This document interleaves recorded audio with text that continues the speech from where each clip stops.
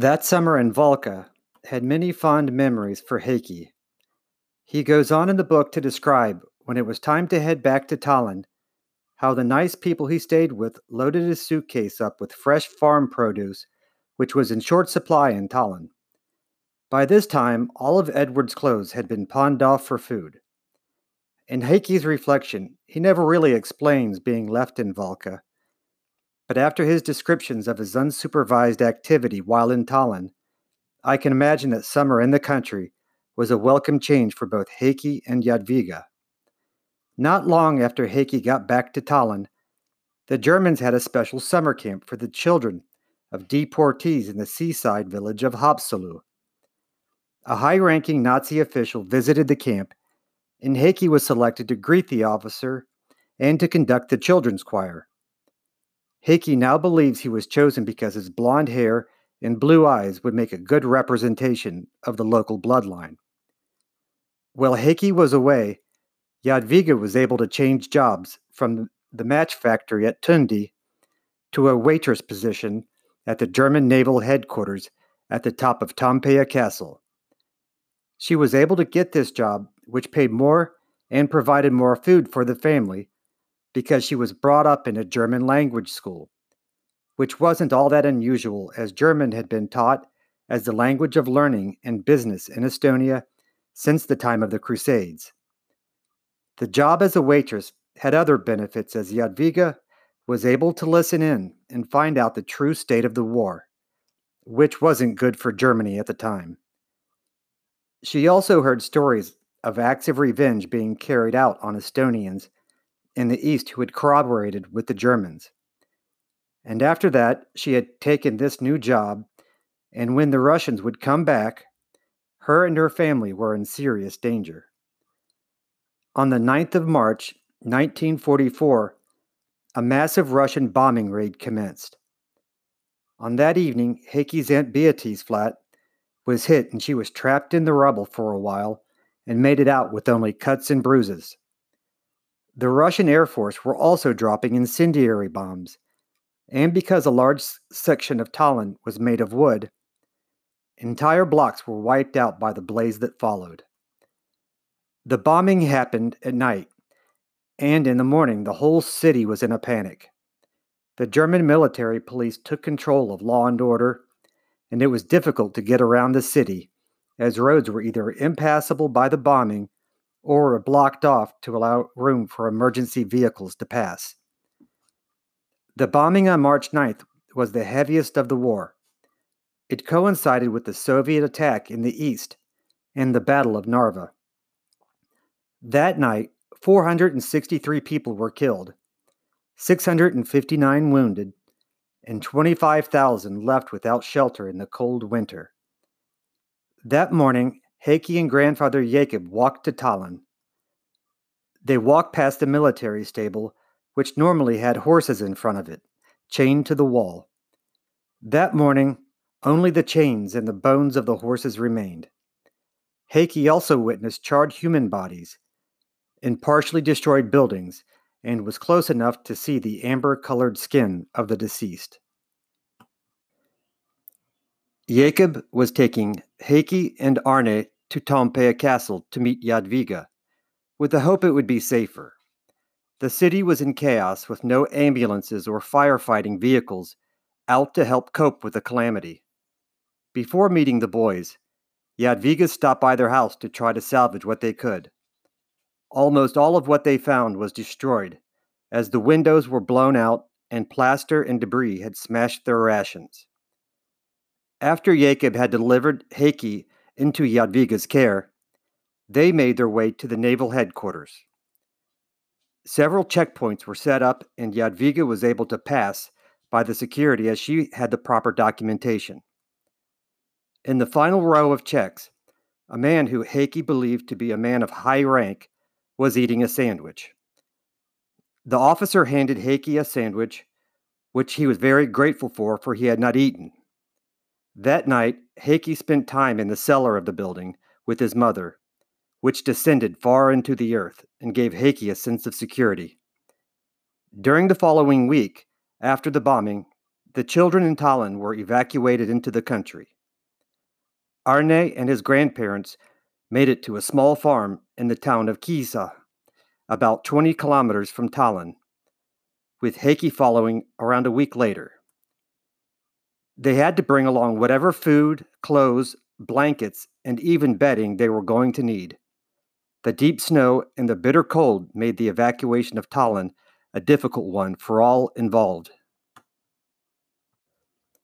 In Tallinn, German troops on leave wearing black armbands trickled into the city, bringing bad news from the front. The fighting at Narva was house to house, and the Germans were gradually losing ground to the Russians. The soldiers on leave looked exhausted to Heikki, and they didn't seem dressed properly for the freezing weather, with as many suffering from frostbite as there were from direct action against the enemy. When the Russians had last occupied Estonia, they deported 15,000 Estonians to Siberia. When they returned in 1944, they eventually deported 200,000 from the Baltics to gulags in Siberia.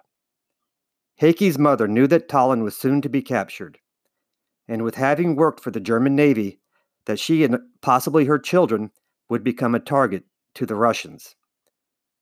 So a week after Arne made it to Kiisa, Heikki was sent on a train there as well, and when he arrived, he was greeted by the farmer's son, who led Heikki back to the farmhouse through knee-high snow, where he was finally greeted by Grandpa Jacob and Grandma Magdalena in a warm and comfortable farmhouse.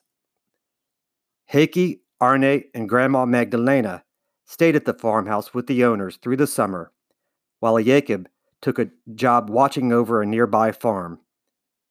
Heikki spent his time helping with some of the chores on the farm and learned how to make homemade skis, bake bread, and pick strawberries. Basically, they lived a typical rural existence and were kept safe from the bombing raids. News came in slow from the front. Reports were coming in of local men being killed in action or receiving debilitating injuries fighting against the Soviets on the Narva front. At night, one could see the north glow from Tallinn of wooden houses burning, and from the east, the thunder of heavy artillery coming from Narva.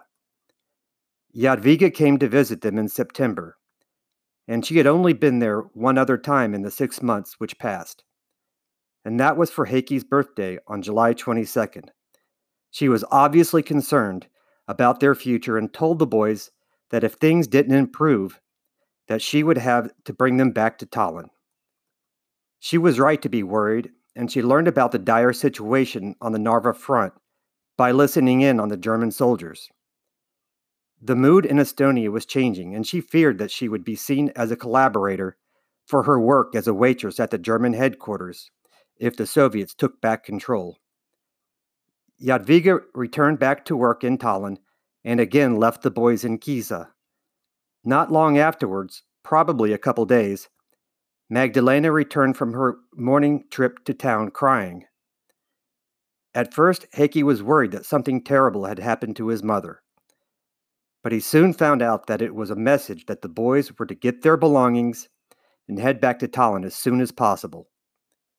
Soon, Grandfather Jacob showed up with a horse-drawn cart that he had borrowed from the farm he stayed. That day, the family spent loading up the cart with their belongings, including the bed. Heikki at the time did not understand the seriousness of their situation. The Russians had broken through the defensive line at Narva, which meant that it was only time till the Germans would abandon Estonia to the Russians. A great deal of time was spent saying goodbye to the farmers, and after the horses were fed and watered, they set off to Tallinn in the evening. It was a cold night in which they made their way towards the thundering explosions of the ongoing bombardment and fiery red glow, interspersed with brilliant white flashes. That at the time was Tallinn and was a mere 22 kilometers away. Jacob walked along the side of the horses while Magdalena held Arne. It was a clear and cold night in which the stars stood out distinct and clear. It seemed like an interminably long journey to Heikki in which Magdalena had time to reflect. She sobbed and cried throughout the journey, and stated that when old people die, they became stars in the sky. Heike now reflects back on the trip and how sad it must have been for his grandparents, and that they must have known that the boys were leaving for Germany, and that they would likely be alone, not even knowing the fate of their son Edward. Eventually, they made it back to their old house in Tallinn at 5-3 Kanike Setanov, where Jadwiga was waiting. With tears in their eyes, Magdalena and Jacob said goodbye to the boys. Heike always remembered the long embrace he shared with Jacob upon their departure. This was the last time Heike and Arne would ever see their grandparents. The boys eventually made it back to Tallinn after the Soviet era and visited their graves. They took good care of the boys, as well as anyone could. But now, all they could do was make the long, lonely journey back to the farm where Jacob stayed. They kept the boys' clothes in the hope that they would return. They never did, and so in 1948, the grandparents lit a bonfire and burned their clothes. The fear in Tallinn was palpable. The Soviet forces had broken through at Narva, and it was expected that at any time they would reach Tallinn. While in the German naval headquarters, Jadwiga had made some valuable connections. She had befriended an influential German officer named Otto Henstedt, and he had organized a lorry and some armed soldiers to escort Jadwiga and the boys to the harbor where they were to begin passage on a naval boat named the Ram boat. On the way to the boat, Jadwiga told Heike that she had invited the grandparents to go along to Germany with them. But they refused because they wanted to stay in Estonia and wait for Edward to return. Their decision was a good one, because Jadwiga and the boys left Estonia on September 21st. The following day, the Russian army arrived in Tallinn, and less than a month after that, Edward arrived back home after being away for 3 years and 3 months. It wasn't long before Jadwiga and the boys were on the lorry, headed toward the harbor that night. There were no lights because of the blackout, but luckily the moon was big and bright that night, which allowed Heike to see. The lorry went through a series of checkpoints before dropping off its passengers. At the harbor, the family had to walk past hundreds of soldiers, some Estonian and some German, on the way to their boat. These soldiers were there waiting for their own boat, not sure if it would ever come. After fighting on the Narva front, seeing their friends die, the soldiers were not happy to see the small family escorted through the crowd to an awaiting boat, as they were not sure if their boat would ever come. After making it past the desperate soldiers, they came upon the area in which the boat was docked. The Ram boat was the third boat out in the water behind 2 U-boats, and large wooden planks were laid on top of the boats to make a haphazard bridge to cross. A German soldier gave Heike some sound advice and told him not to look down. At that time, Arne, intrigued by something in the distance, moved forward. Heike luckily noticed and quickly intercepted Arne before he fell into the water between the submarines.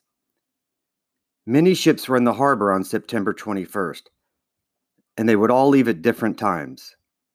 Some were larger hospital boats, some were transport ships.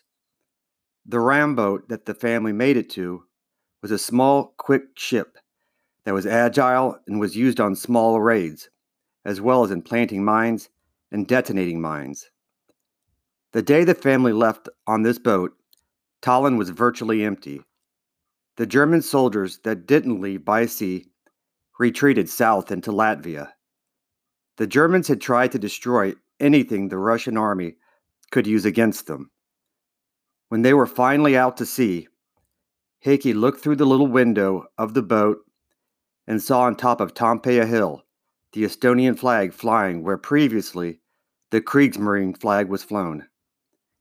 This officially meant that the time of the German occupation was over in Estonia. This would be the last glimpse of Tallinn that Heike would have for the next 50 years. On that same day, Edward was writing in his diary, "Today, we are only 70 kilometers from Tallinn." He was very much looking forward to arriving back in Tallinn and being reunited with his small family, one of which, Arne, he had never seen. Heikki states that he had been asked many times in his life why his mother decided to leave Estonia along with 70 other thousand Estonians when the Soviets invaded. Since she had worked for the German military, Jadwiga knew that she was likely to be seen as a collaborator and either deported or killed. Since she had worked for the Germans and she was able to procure a vessel to take her and her family away where they would be safe, she felt she had to take this opportunity. Her decision was proven to be the correct one. Over the following years, 200,000 Estonians were deported to Siberia by the Soviets. On September 23rd, the Soviet army had reached Tallinn, and in another 3 weeks, Heikki's dad, Edward, returned to his home in Estonia, only to find out that his family had left. Edward had undergone terrible difficulties with his deportation to Siberia. He had gone hungry and had been seriously injured. He must have been dreaming of this big day in which he could finally be able to return home and see his beloved family. On the same day that Heikki and his family left Tallinn on the ram boat, a transport ship that had been converted into a hospital ship called the Murrow left Tallinn with 573 refugees and 700 wounded Estonian and German soldiers, was sunk by a torpedo bomber off the coast of Latvia near Ventspils. Several smaller ships had managed to save 518 of the 1,273 people that were on board. Heikki's grandparents had heard about the sinking of the Murrow and the large loss of life. The grandparents had assumed that Heikki, Arne, and Jadwiga were on this ship, as it was the only ship leaving Tallinn that had reportedly been carrying refugees. Heikki and Arne would eventually make their way back to Estonia after the collapse of the Soviet Union in 1991 and met their father Edward. The details of what happened to Edward during his deportation were passed on to Heikki, partially from the diary that Edward kept and partially from Edward's memory. The retelling of what happened to Edward is what is covered in the next section of the book. On July 27, 1941, Edward left Estonia on a luxury cruise liner called the Joseph Stalin. The ship eventually docked in Leningrad, and Edward made the rest of his journey to a small town east of the Ural Mountains in Siberia by train, which took 11 days to travel 2,500 kilometers. The following year, Edward was given the option of joining the Soviet army or to stay in exile. Edward was later quoted as saying at the time, "I'd rather take a bullet than perish here in Siberia." In the labor camp, life was difficult. The food rations were sparse, the weather was bitterly cold, and his clothes were in tatters. So he understandably joined the 249th Estonian Rifle Division of the Soviet Red Army.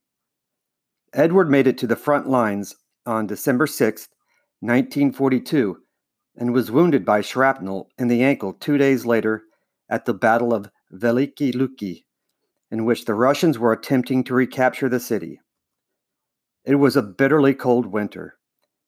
Edward was taken to the field hospital by horse cart, and by the time he reached there, he felt that he was close to freezing to death. At the hospital, the staff treated and dressed the wound, gave him a piece of bread and some warm water, and left him to rest.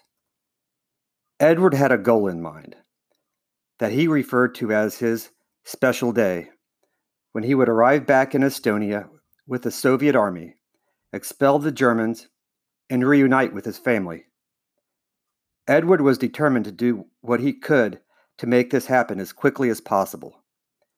He believed his best shot of making this happen was to be attached to the frontline troops. When Edward was well enough, he was able to be transferred to a post in the Logistics Corps. His job was to keep the frontline troops supplied with food and ammunition by means of horse and cart. It was also his duty to collect the injured from the battlefield and transport them to field hospitals. During this period, Edward was able to meet up with his best friend and Heikki's uncle, Efka, who lived across the street in Tallinn, who had also been deported. Edward met Efka just 6 days prior to Edward's injury. Unfortunately, Efka stepped on a mine in the same battle Edward was injured and was killed. Edward kept a diary of his exile and his time in the Soviet Army, which we will refer to as a source for this period and helps describe the conditions of the Soviet soldier during World War II. On December 12, 1942, Edward wrote about meeting up with Efka. In the diary, he describes the unfortunate situation Efka was in. His hair and beard were long and unkempt, and he hadn't eaten in 3 days, and he had lost weight. Just 6 days later, Efka was dead. Edward was only trailing behind the frontline troops by a few kilometers when the Soviet army broke through the German defenses and entered Estonia. At the time this occurred, Heikki, Jadwiga, and Arne, Edward's son he didn't know he had, were on their way to the harbor and eventually onto the ram boat for their escape. The news of the sinking of the hospital ship, the Morrow, had begun to filter into Estonia. Heikki's grandparents, Jacob and Magdalena, didn't know what ship they had departed on, and the only ship reportedly carrying refugees was the Morrow. The grandparents scoured the list of survivors, hoping to find some news. At this point of the evacuation, things were chaotic, and a passenger list was not logged, so there was no way to know definitively whether or not their family was on the ship that sank. When Edward returned home, all he had was a picture of a son he had never met and the memories of a once happy family. Back on the ram boat, Heikki and Arne were kept in the captain's cabin and were not allowed on deck because they were children. The one time Heikki made it topside, he noticed a long wooden pole that was used for pushing mines away from the boat, and once at a safe distance, fired on and detonated. On one occasion, the boat was strafed by a Russian fighter plane. The bullet smashed against the steel deck, making a piercing, whistling noise. Heikki was told that the plane must have dropped its bombs on another target, and that is why they were only being strafed. The final stop on their voyage was at Pillau, today in modern-day Kaliningrad Oblast. The voyage took what seemed like a very long time. The ram boat had to move slowly through the water, always on the lookout for mines, which needed to be cleared, which of course took more time. The ram boat also stopped at several ports along the way, helping destroy vital infrastructure that the Germans didn't want to fall into Soviet hands. When they arrived in Pillau, they met up with Jadwiga's elder sister, Beate. Jadwiga had intended to have her favorite sister and best friend, Manya, Efka's husband, meet them in Pillau. But for several weeks before they left, Manya had gone missing. Therefore, Beate was able to gain a spot on another ram boat that had left Tallinn on the same day. At this point in the trip, Heikki reports that they finally felt safe. They had no idea the troubles that lay ahead. Later in life, Heikki discovered how Jadwiga gained access to the ram boat. While going through Jadwiga's needlework, he discovered 3 holiday photos with writing on the back. On the back of the photos was written, 1942, family, Hemstedt Sova. To be honest, I don't understand the relationship between Chief Petty Officer Otto Hemstedt and Jadwiga. Heikki believes the date of 1942 was fiction and was meant to give the illusion that Jadwiga had been married for a couple years to Otto Hemstedt, and therefore add legitimacy to her travel out of Estonia on a German naval vessel.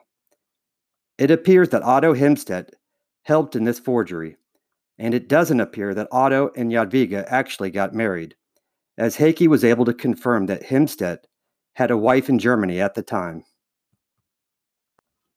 Edward was deported from Tallinn on July 27, 1941, and returned in October 1944. He was among thousands of young men deported east of the Ural Mountains from the three Baltic states. The Russians at the time called this the mobilization of men of a certain age. But in truth, it was a forced deportation of young men of fighting age that could potentially oppose the Soviets in Estonia. Any man resisting deportation would instantly be deported, along with his family, even children. Edward risked his life keeping this diary. He told Heikki in 1991 that if he would have been caught, he could have been shot. In the next episode, we will read through Edward's diary and follow his journey from exile in Siberia to his disappointing return home to Tallinn.